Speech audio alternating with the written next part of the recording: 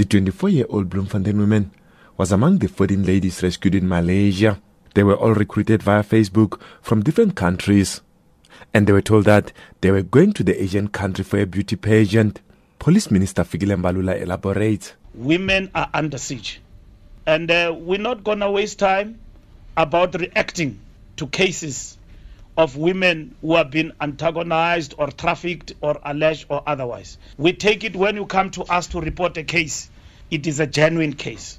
And women must use that to their advantage to ensure that they report their cases and the state protect them. A joint operation between SAPS, the Hawks, Interpol and Malaysian police led to the arrest of a Zimbabwean national operating in that country who is believed to be a coordinator. It's believed that there's also a Nigerian national involved. Mbalula says they'll leave no stone unturned. This is not a Facebook shwa-shwi matter. It is a serious crime issue. So every matter will be followed to the latter. And we are fully activated. Our police, Hawks, are leading in the investigation. All the leads in terms of this matter, working with Malaysia, all will actually be followed to the end.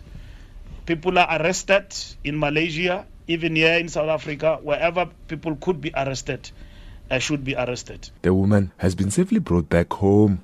Police says they will continue with further investigations and more arrests are imminent.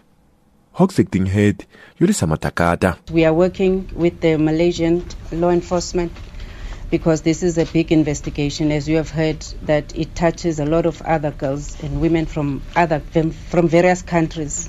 So we are doing the investigation locally, but we are in contact with the Malaysian police.